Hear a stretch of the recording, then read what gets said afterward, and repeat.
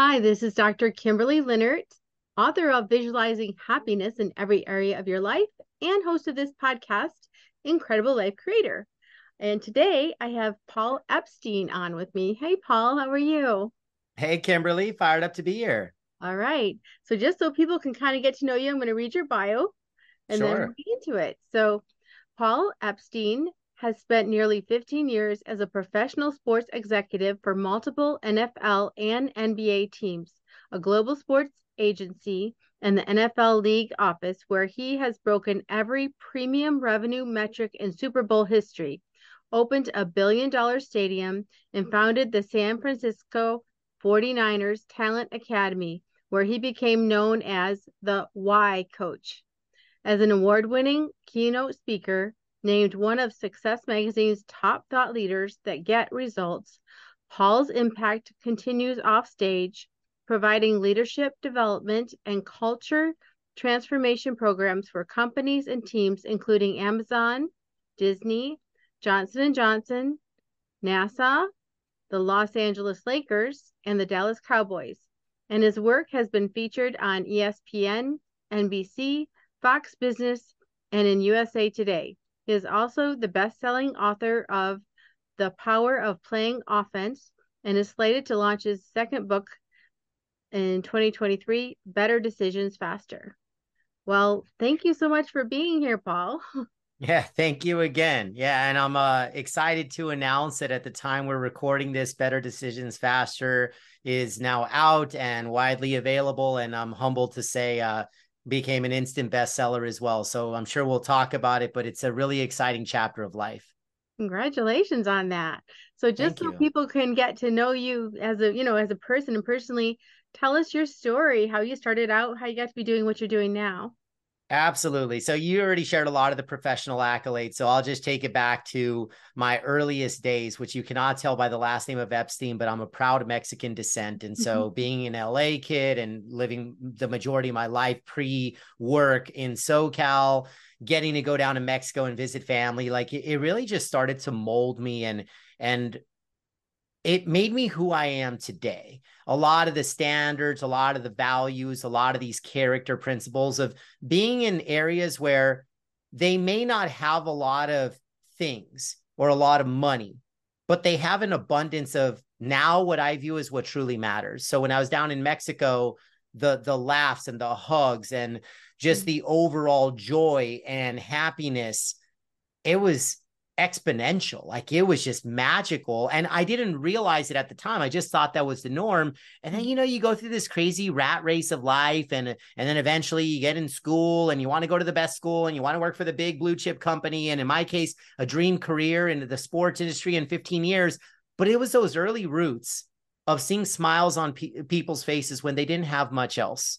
And when I saw candles, well, those weren't just ambiance, there was no heat in the house. So candles became a way to heat, and little things like that where you say, how can people be so happy when technically they have so little, but in reality, they have so much. And so fast forward, winning trophies and gaining all the success and the accolades, a lot of the things that you said in my bio, which I'm very humbled and honored to be a part of some really cool experiences, but I'm still Paul.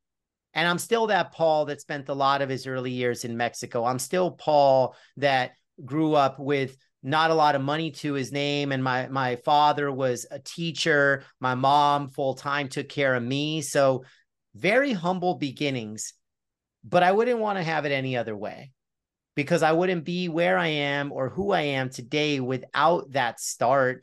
And so I just learned to value people, value relationships. I really think that relationships are the currency of life. And I was taught that at a very young age, and I've maintained that. And also I'm very imperfect, meaning on my best days, there's relationships of people and a tribe of people that would follow me to the end of the earth and back. But on my worst day, I wouldn't follow myself. And it really taught me that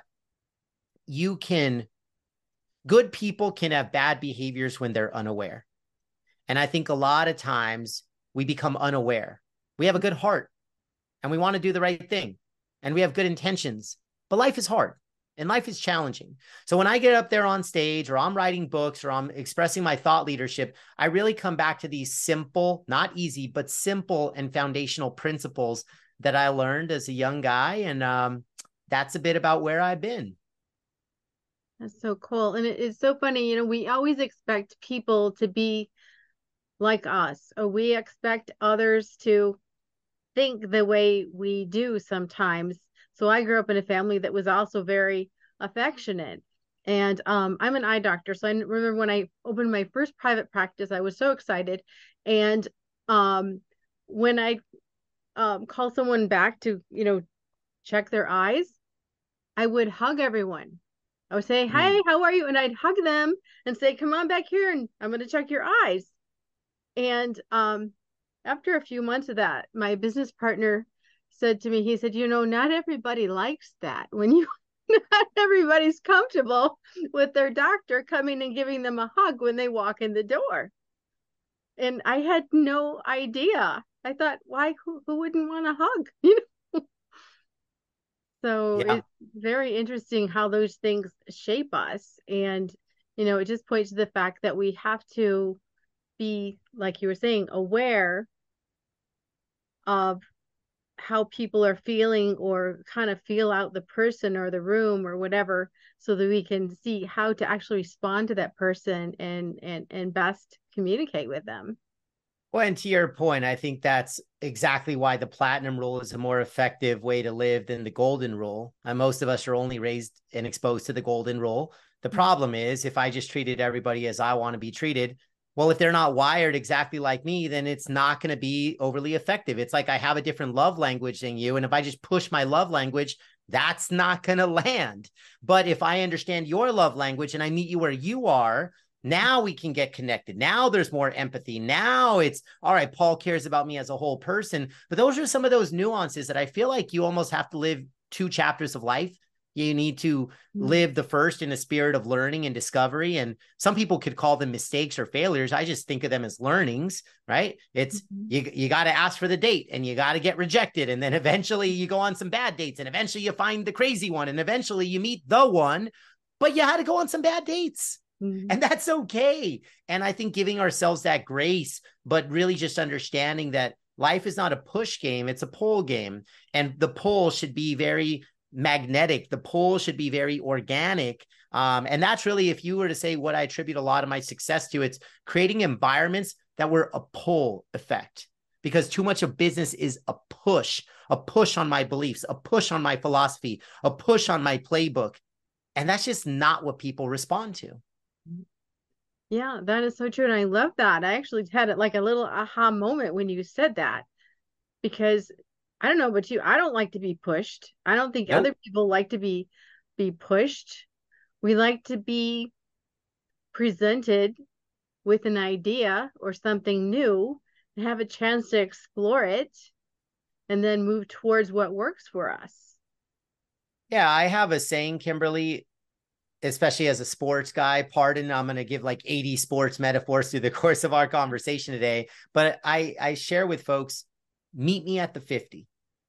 Meet me at the 50. So, in the spirit of a football field being 100 yards, the best relationships, the best partnerships, the times of life where you're happiest and most fulfilled and you feel the greatest passion and purpose, it's when the person on the other side meets you at the 50.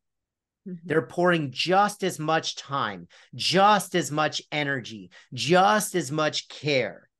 That's meeting at the 50, because we've all been in those relationships where maybe we gave 70, and maybe we've been in other ones where we only gave 20, and neither works. It feels okay in the short term because of some way that we maybe justify it, Mm-hmm. but it's not sustainable. And the only way to sustain relationships and chemistry and partnerships is you got to meet people at the 50.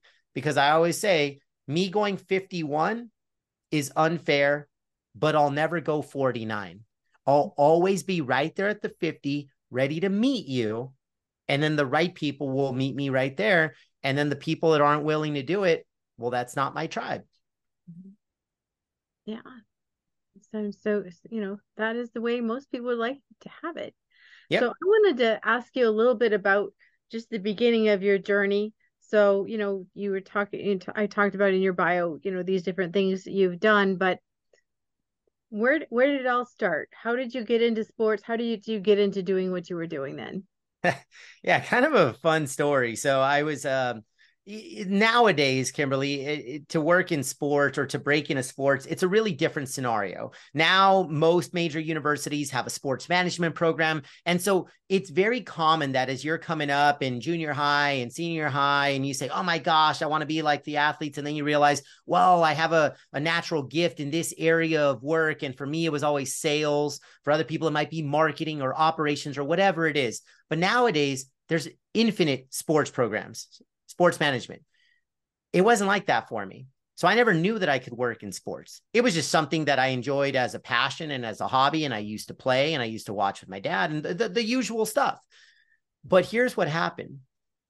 I'm working for a Fortune 10 company straight out of undergrad. I'm an outside territory sales manager. And as I'm driving my cool, sporty Dodge Caravan. So I had a Dodge Caravan. People thought I was like the soccer dad, just driving everybody around. And I'm driving from retail account to wholesale account for the company I used to work for. And I had it, of course, on ESPN radio, shocker.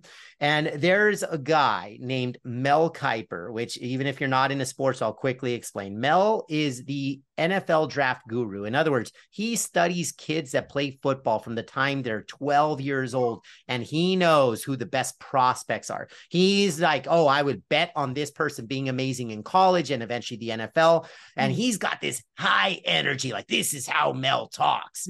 And so Mel comes on to ESPN radio and he says, have you ever wanted to work in sports? Have you ever dreamed of working for your favorite NFL, MLB, NHL? And I was speeding down the highway like, yes, yes, yes. And then Mel comes on and he says, call 1-800-SMWW now. Well, SMWW stands for Sports Management Worldwide. I made that call. I got in the 8-week program. I impressed the professors. They said, where do you want to work? I said, I'm in LA. I'd love to stay here. They said, great. We know some folks at Staples Center, which was the NBA arena. And I said, oh my gosh, I'm going to go work for the Lakers. And they said, no, we know the folks at the Clippers. And the Clippers were known as the redheaded stepchild of the building. We were the other team as Kobe and Shaq are winning their championships. And I'm an entry-level sales guy. A year before I start, ESPN called the Clippers the worst brand in sports. And then my second week on the job, the front cover of Sports Illustrated, the magazine, the title was Worst Franchise in Sports History. And they show 3 Clipper fans with brown paper bags over their head. And one of the bags on their forehead said, just shoot me. Oh, no. That's So terrible. yeah, this is, I mean, like you want to talk about selling the unsellable and walking through fire. But Kimberly, what was so cool is this was what built my underdog spirit and my underdog mentality. It was almost impossible to sell it. I started in a cohort of 12 people. I was the only one to make it to the 3rd month on the job. It was sink or swim. It was practically impossible, but I figured it out. And the lessons and the insights and the growth and the development that happened for me personally and professionally in that chapter, in that window, that's what sparked the rest of the 15-year journey. Because all of a sudden, I never relied on a team to win games for me to do my job and perform at a high level. I never thought, oh, if the fan base or our customers are being negative, well, that's an excuse to have a negative and a toxic culture. No. What do we control? What do we influence? And how can we create an environment of work ethic and positivity and coachability? And if I find people that have the right gifts and the talents and the abilities, that became the secret sauce. And that's why for me, I was known as one of the top culture champions in the sports industry, because we created environments where culture became the competitive advantage. And if the outside marketplace, if the market conditions were very defensive, very negative, very toxic, I learned how to play offense in defensive environments.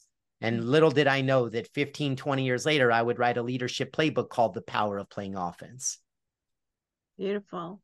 So let's take a look at that. You used it in business, but let's take a look at that in life. How do we apply that to our life? Defense can take on any form. It's hurdles, obstacles, setbacks, it's adversity. Mm-hmm. And so you could be in a toxic relationship. It could be a bad economy. It could be a global pandemic. Mm-hmm. A lot of those things, especially the more macro we get, once we get out of our household, once we get out of our office, if we just say, how is the world doing? How is society doing? A lot of those problems, Mm-hmm. we don't control them. Right. They're external. They're circumstantial. And so is it going to define us? Is it going to start to impact our mood, our energy, our attitude, our effort, our reaction? Or that would be defense. Or on offense, you say, I realize those external circumstances exist. I'm not ignoring it. I'm not blind, but I'm not going to let it derail my progress, my growth, my momentum, my life. And that's the playing offense spirit.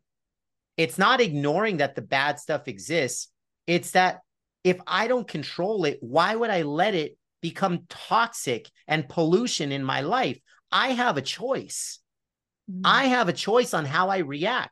Here's a very, very specific example. And I don't think I'm the only person in the world that does this. And sure, maybe I'm leaving a little bit of information on the table, but I find other ways to get the information. Kimberly, I don't watch the news. I don't watch it. It's too negative. It messes up my day, messes up my mind. It makes me more cynical. I have a choice on what I consume. And I don't care what channel it is. I don't care if it's left or right. I don't even care, because all that I see are agendas to divide people, and I live to unify people. Why would I prescribe? Why would I watch? Why would I consume? Why would I make their advertisers more money to create an agenda that divides people? But that's a choice. And I've realized that life is just a game of decisions. Show me the quality of your decisions. I'll show you the quality of your life. If you say that I'm consistently making good decisions with my health, with my relationships, with my career, with my time, with my money, that's a good quality life. But then the opposite's also true. If the compounding effect of bad decisions, probably going to lead to a worse quality of life. And when I had this realization that life is simply a game of decisions, that eventually became why I wrote Better Decisions Faster. It was a book to better the quality of our life. And so it was very much the 2.0 and the evolution of the playing offense spirit, the playing offense mindset. And I said, what do people that play offense do differently than those that play defense? And the top attribute that I found in all of my research, decisiveness. Decisive. They don't fall prisoner to the worst decision of them all, which is indecision. People that play offense do not suffer from paralysis because they embrace imperfect action. Mm-hmm. They don't get paralyzed to say, well, if it's not going to work out, or what's this person going to think, or what if it's not about that. That's the failure mindset. My mindset is just swing the bat. And one of two things is going to happen. You're going to succeed or you're going to grow. You're going to succeed or you're going to learn. You're going to succeed or just evolve. Do it better and different the next time. That's cool. Failure is wiped clear of my vocabulary. And that was a little bit of the spirit that I found holistically. That's not a work comment. That's a human comment. Well, that makes sense. And the thing is, when we don't make a decision, it almost makes you feel frozen. Like, yeah, feel really uncomfortable. Like, you don't know totally. which way to go. You're kind of like just kind of swinging back and forth, but not knowing what to do. And it makes you feel powerless. So by just making a decision, like you said, even if you made the decision, it was like, oh man, that is not what I thought was going to happen. If we can just pivot quickly and make a new decision. Yeah, absolutely. That's the whole saying of cut your losses, right? Like I don't promise. People are like, oh my gosh, you must be this amazing decision maker. I say, well, I guess that's how you, depends on how you define it. If you're saying that I have nothing but successful outcomes, well, then no, like I don't have a crystal ball, but you know what I'm really good at? When I realized it was a bad decision or a wrong decision, I don't, I don't in the sports world, you know, they call them when you win 2 games in a row, it's a winning streak. And when you lose 2, it's a losing streak and it keeps going exponentially up. I tell people I don't have losing streaks in life. I don't have losing streaks. If one bad thing happens, I'm not going to let it domino to become 2 bad things, 3 bad things, 4. No. That's not me. That's not me. I am going to say, I realize that this was a mistake. I realize this was a bad decision. I'm done. How do I do better tomorrow? And sometimes that's just like, wow, it's not just always these big forks in the road of strategy A or B or team. Do I hire or fire? Do I invest or pass? Of course, those decisions are important. But sometimes it's, wow, Paul, like you didn't show up with great energy to that meeting. Like I don't think you positively served that person today. And so instead of beating myself up, I just hit the reset button and I'm very intentional. And the next day, how do I show up with more intention, more positivity? And how do I warm the room up versus cool it off? Because we always have a choice in this conversation right here, right now, Kimberly, you and I, we either warm it up or we cool it off. I don't care if it's Zoom. I don't care if it's conference room. I don't care if it's our home. Do we warm it up or do we cool it off? And are we aware of our own temperature? That's the question I'm always asking myself is what is my temperature? And I just want to consistently be warm. That's the playing offense mindset. No matter how defensive and cold external stuff is, I choose to stay warm. Yeah, and I love that. And I was thinking, that example you gave of, you don't have a winning streak or a losing streak, or you're not going to stay on that. But it's so easy, it's so important to have momentum. So Yes. when you have like, let's say 2 bad decisions in a row, like really bad ones, how do you get back up and get that momentum going again? Is there a certain, I don't know, self-talk or something that you help yourself with? Absolutely. Great question. And I think a couple of thoughts is one, every day is a reset button. I literally have clients, they believe in this so much. Or do you remember? I don't know if it was Staples. I think it was Staples. What was it? The easy button? Was that Staples? I don't Right. remember. Yeah, but you know what I'm talking about on Uh-huh. all the commercials and oh, let's go find the easy button. And it was like a physical button, right? I have clients that have bought a button and they have it on their desk every day. And every day, whether a good or bad day, reset. Because here's kind of the mentality. And I learned this from being around high performers in sports is when you win, if you start to feel and taste your success too much, now it becomes ego. And that winning streak can actually be damaging and dangerous because now you stop doing all the work in the unseen hours because you start to taste your success. So hit the reset button, even when it was a win. And then after a loss, you say, well, Tuesday sucked. Doesn't mean Wednesday has to suck. So it's a reset button. So there's a mental shift. The other mental trigger that I have is I remind myself that adversity is a cul-de-sac, not a one-way street.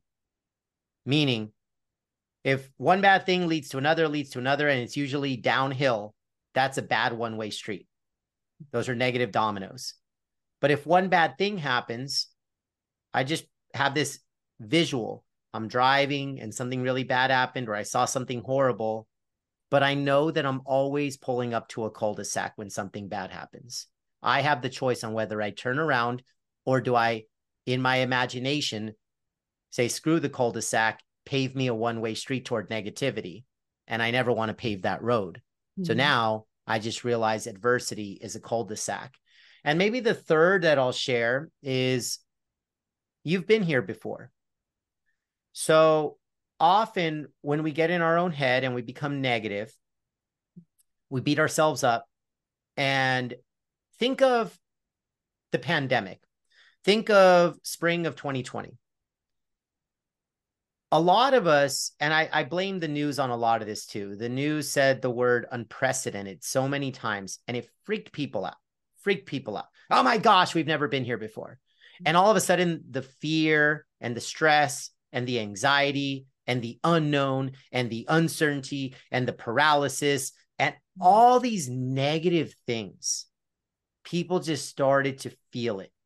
But then in my coaching practice, here's where I challenged my clients. I said, okay, perhaps we've never been here before. Perhaps we've never experienced a pandemic. True. But you just told me you were afraid. Have you ever faced fear? Yes. You told me you were stressed out. You ever been stressed? Yeah. You told me you were anxious. You ever been anxious? For sure. Okay. How'd you overcome your fear of the past? How'd you overcome your stress? How did you battle through the anxiety? What are those success stories? What are those comebacks? What are those transformations? And they started to unpack it. And I said, you see, you have a playbook for how to overcome fear and stress and anxiety. No, it was not during a pandemic, but who cares? The process is the process. Your mindset is your mindset. So apply the lessons and the insights of how you overcame those negative thoughts and feelings in the past. Now apply it to the present, and now you're more ready for the future. Yeah. Yeah. That is so true. And a lot of people actually did that during the pandemic. You saw people who stayed in their homes in fear, afraid to even go to the grocery store. And then you saw people going out and creating new businesses and Yep. creating all sorts of new things, or finding, recommunicating with their families because they've been so busy working, and now they were getting closer to their families. And so people took it and did it both ways. They went positive or they went negative. And like you said, Absolutely. it was just a choice. Mm-hmm. So, but so when you're working with companies and you're, teaching your ideas about decision making, how do you apply that to companies?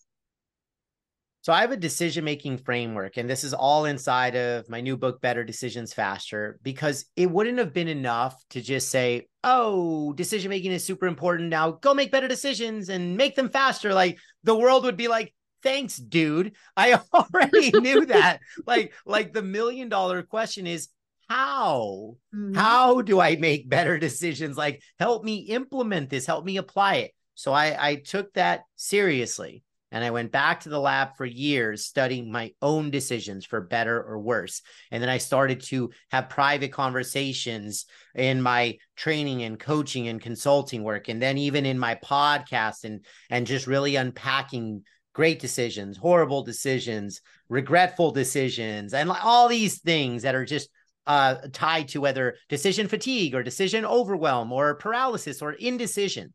I studied them all. Hmm. And here's the framework.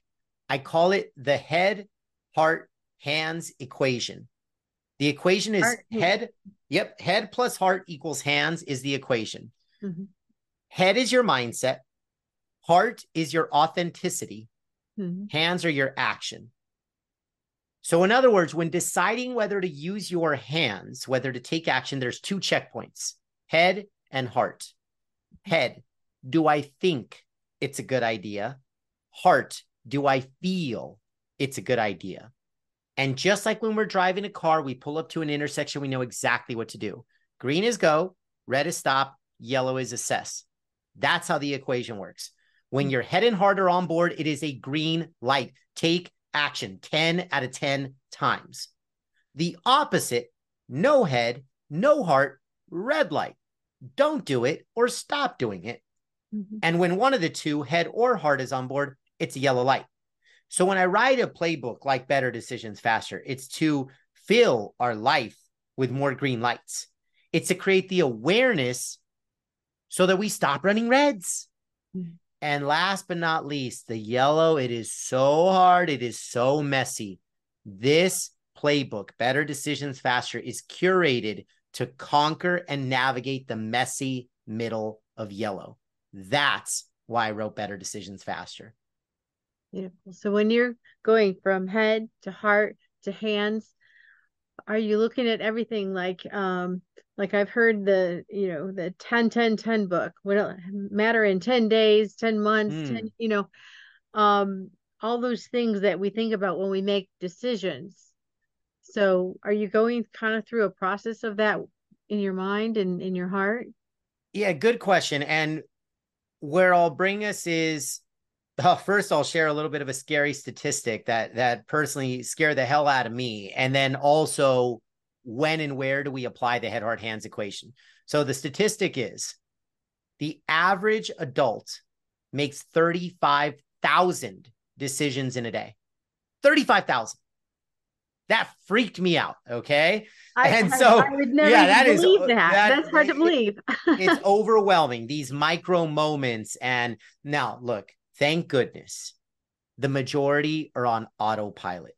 Thank goodness. So, turning left in the driveway, brushing your teeth, you do not need to read Better Decisions Faster to make those decisions. Just you do you and keep those autopilots running. But in sports, they call them MVPs, most valuable players. I call them MVDs, most valuable decisions.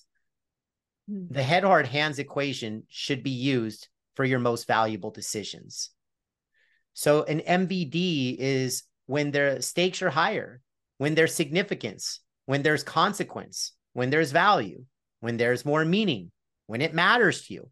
If the decision is important to you, use the head, heart, hands equation. Because here's the beauty. The reason it's better, I'll unpack better and then faster. Better is because in a go, go, go, do world, it's a lot of head and a lot of hands, but then we bypass the heart. So we've got a heart gap. We're not checking in. Is this me? Is this real? Is this authentic? Is this true? Am I really doing this for me? Am I doing this to please somebody else? Is this what my folks said? Is this what society said? Is this what all this outside noise? Is this what's going to look good on social media? That's not you. That's not authentic. That's not your heart. But we just bypass it. And we largely live in a head hands world. So what the better is, it forces you to check in with your heart. That's one. But then the other part of this is some of us are driven, and Kimberly, I guess I'll ask you in real time. If you cannot say 50-50, if you veered one direction or the other, are you hardwired more for logic or emotion? How are you hardwired? Emotion. Huh? More for emotion. Emotion. Okay, so me too. Me too. But there's probably many people that are listening in that have the opposite answer. And they say, no, I'm logic. I'm data. I'm analytics. Cool.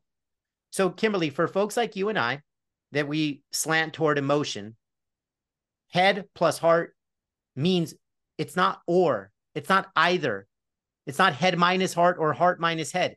It's and, it's a plus. So for us on the emotion side, we have to make a logical choice too, because otherwise it can't be a green light. It's just going to be all heart. And that sometimes can lead us into some bad places.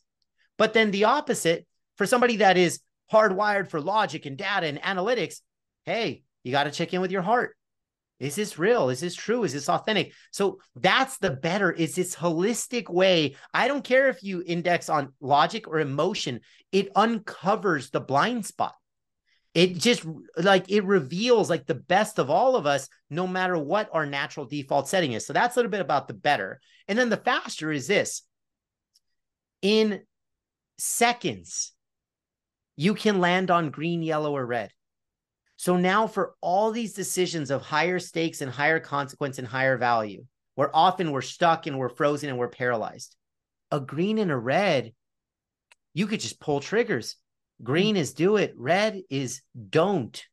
And then for yellow, yeah, you might not pull the trigger immediately, but at least now you can identify it as a yellow. And now you ask yourself, is it a head gap or a heart gap? I actually have very different recommendations and prescriptions for both, and I'm happy to unpack that. But regardless, the faster part is this. Instead of being frozen for years or the rest of your life or never making the decision, now within seconds, green, yellow, red informs whatever your action should be going forward. And that's the beauty of the equation, is it forces better and it forces faster. It's kind of a fail-proof way of knowing what the next step should be. Mm-hmm. And as you're speaking about that, we're talking about making our decision ourselves, but talk about the importance of having wise advisors around us, whether they be, someone who knows us from a heart perspective, or someone who knows, is a business maybe partner, or someone we know. How important is that when we're making these decisions to consider what people around us are talking about? Massively important. And I'll unpack the two yellow lights. And what you just said heavily falls into one of the two. So there's a good yellow and a bad yellow. Here's the bad yellow. It's based on this. Over time, over the months, over the years, do we feel like we have a higher propensity to evolve and change our mindset? Or do we think that we're going to wake up with a different or new heart tomorrow? And when positioned like that, people say, well, no, like my heart is my heart, my truth is my truth. So over time, I probably can shift and evolve and grow my mindset. All right. So the head can change. The heart's probably not going to change. Mm-hmm. And so if that's the case, the bad yellow is when only our head is on board. And if our heart is not, it's never going to join for the party. So mm-hmm. It's a yellow that will never become a green. So it's a dead end. And unlike a red, where at least you pull the trigger and don't do it or stop doing it, this yellow can linger for months, years. And all of a sudden, we end up in these really rough spots. And that's the bad yellow. But the good yellow is when the heart is on board. And this is where you unpack the power of advisors or coaches or mentors or your spouse or partner or whomever. I've been in many yellow light situations where my heart was on board, but my head was just stuck. There was some pollution up there. Often it was a self-limiting belief. Mm-hmm. Often I was just letting fear win. I was letting the risk overtake me. I was just playing small. And often maybe there was a gap in my self-belief or self-worth. That's real. And what I found in those situations is the more we harbor it inside, that yellow might also stay a yellow. But when we have the courage to have that conversation with the advisor, with the coach, with the mentor, with the spouse, with whomever, and this is how I'm feeling, mm-hmm. and I'm stuck. And what I have found is almost 100% of the time, when I have that courageous conversation and my heart is already engaged, my heart is already on board, and after talking to somebody that knows me and loves me and cares about me, I can detoxify my mind. I can take the pollution out. I can overcome the self-limiting belief. And that is beautiful, because now this once heart-driven yellow becomes this amazing green light, because my head joined my heart for the party. And now I can make the better decision faster. That to me is one of the most transformational feelings that I've ever felt, when you can take the right yellows, the good yellows, to become a green. Yes, beautiful.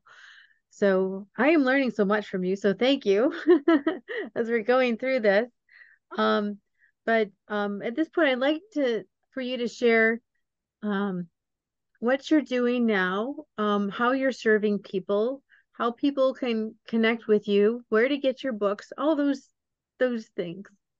Yeah, absolutely. Well, I'll start off by saying that the home and the hub of all things Paul Epstein is paulepsteinspeaks.com. So that's just the fast pass. Everything and anything is there. In terms of how I'm serving, so a little over a year ago, Kimberly, I read this amazing book, Essentialism, by Greg McKeown. And I'm humbled to say, if you look at the back cover of Better Decisions Faster, he's the top testimonial there, because this book changed my life. Before that, I was chasing too many shiny squirrels, and diluted focus led to diluted results and all these things. And now I realize that I should only be doing what's essential. That's the way I can best serve and drive the greatest impact. And so my big rocks in 2023, there were only two.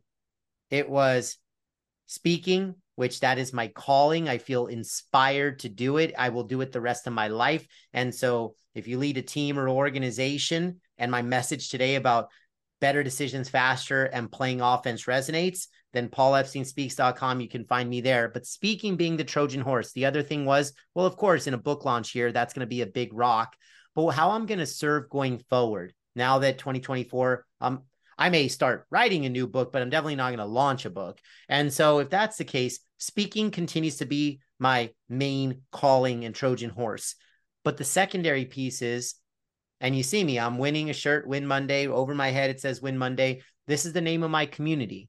And my community right now is a baby because I've kept it a baby intentionally. And 2024 is the year of explosion. It's the year of mass impact. And really what this is every time that I talk and I think that person in row 20, seat 8, how can I help them? How can I serve them after we walk away from this meeting? And outside of buying my book or listening to the podcast, I haven't had a great way to serve. And so I wanted to build a community and a home and a tribe where I could welcome in folks to say, this is your home of personal growth and professional development. Because the spirit of Win Monday is very much about we are momentum machines. It starts on this journey of Monday momentum, where a lot of the world talks about TGIF and thank God it's Friday. I want to surround myself with people that attack Monday because work doesn't have to be a bad thing. Work can be an energizing thing. And so if we're going to work over 100,000 hours over the course of a career, which is all statistically true, I want that number to fuel me, not deplete me. And I want to surround myself with people that find purpose and passion and energy in the work that they do because it's driven by service and contribution and impact. Those are the people I want to surround myself with. And that's the Win Monday community. And so it is very much an inclusive approach to say whether I've already come in and spoken and it's that person in row 20, seat 8, and how can I help them beyond their work? How can I help them holistically win? So their health, their relationships, their money, their all of the stuff, like winning in all the areas that matter to them. And then the other part is, what if I'm not called to speak? How can I serve? How can I help? And there are billions of people in the world that I'll never have the opportunity to speak with if we just rely on their companies to bring me in. So for me, I felt like I'd be leaving impact on the table if I didn't start a community and start a tribe and start a movement. And so really that's what the Win Monday community is all about. So whether speaking or joining the community, all of this is on paulepsteinspeaks.com. And also, Kimberly, I have a gift for all the folks that are watching and listening. On my website, you'll find the confidence quiz. It's in the main nav bar. And what that is, it's my way of helping because we cannot make better decisions faster without optimizing our confidence. And confidence is so hard to build and sustain. And so what I've done, I've built a quiz, it takes less than 5 minutes and it's free. And you get a score, 1 to 100. And what that score is, it's a data point on your confidence today. But unlike a light switch that it's on or off, you're either confident or you're not. That's not how I believe. I believe that confidence is like a dimmer switch. +1, +2, +3, +4. And obviously the opposite's also true, but it's a very empowering feeling because if you're an 82, how do we get you to an 83, 84, 85? If you're a 70, how do we get you to 71, 72? If you're a 58, how do we get to 59? And that's a beautiful place to be because now the dimmer switch, you always have rising potential. So we give you the data point. We give you tools and resources to build and sustain that confidence post quiz. And that's just a gift that I wanted to share. So again, just my website, paulepsteinspeaks.com, hit the confidence quiz. And in less than 5 minutes, you'll know exactly where your confidence is today. And then like a dimmer switch, we'll hook you up with ways to rise that over time. Well, thank you so much for that. Yeah. I really appreciate you giving that to the listeners. So thank you. So now I have a personal question for you. What gives you the most happiness and fulfillment in your life at this point? Mm-hmm. Yeah, this one's real personal. It's making my hero proud. My dad is my hero, and I lost my hero at 19 years old. And so his legacy has very much become my purpose.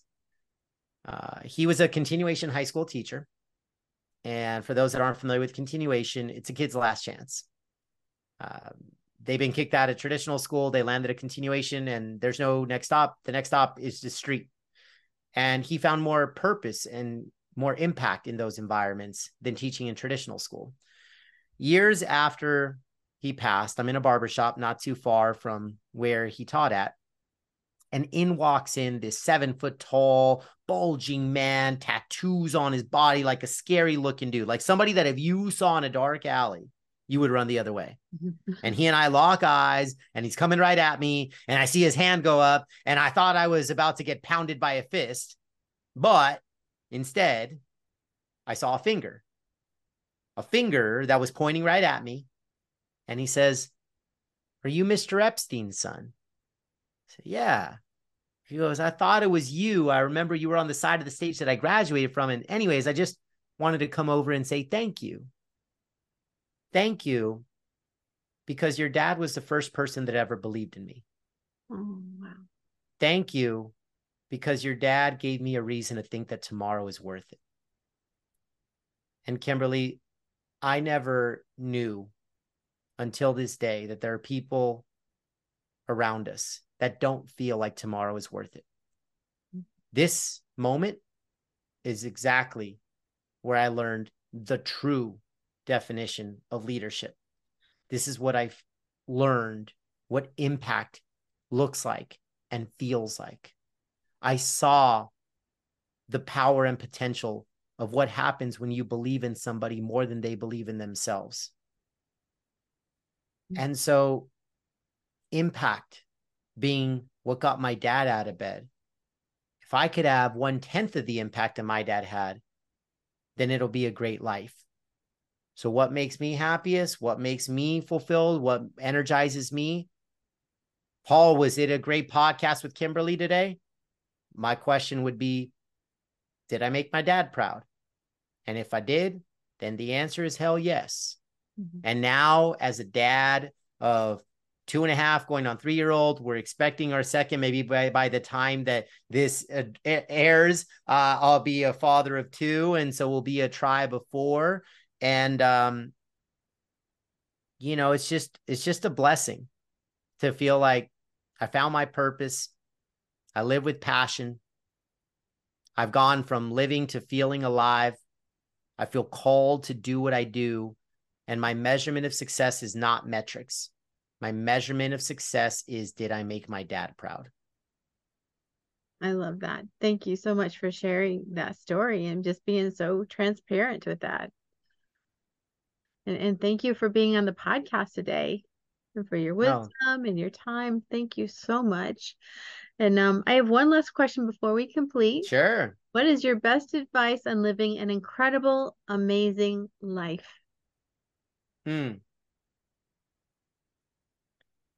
Commit to standards over goals. Everybody has goals. New Year's resolutions or goals. Tell me how that's working out. The majority of us, not too well for me either.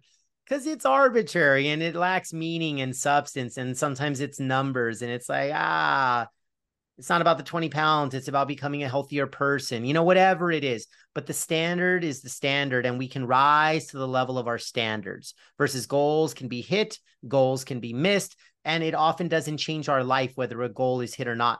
But if you're a person of high character, which I know that everyone tuning into your show, at our best, we all are amazingly high character individuals. And if we are that, and we lock in on the standards that get us out of bed, for me, it's impact. And you just heard why. I refuse to have a day where I don't maximize and optimize my impact. That is my standard. Why? Because I want to make my dad proud. Why? Because I want to pay it forward. Why? Because I want to serve the community that I help inspire and educate and transform. But I get out of bed for impact. That's my standard. It's not to run $1 million business. It's not that. It's because I would fall on the sword for impact. And so what is that standard that you would get out of bed for every single day and deliver without fail? And then God forbid you miss a day and you didn't live up to the standard, and then boom, hit the reset button and get back to rise to the level of your standard. That's a winning life. I love that. Thank you so much, Paul. Thank you. Yep. And we'll talk to you again soon. All right. Looking forward to it.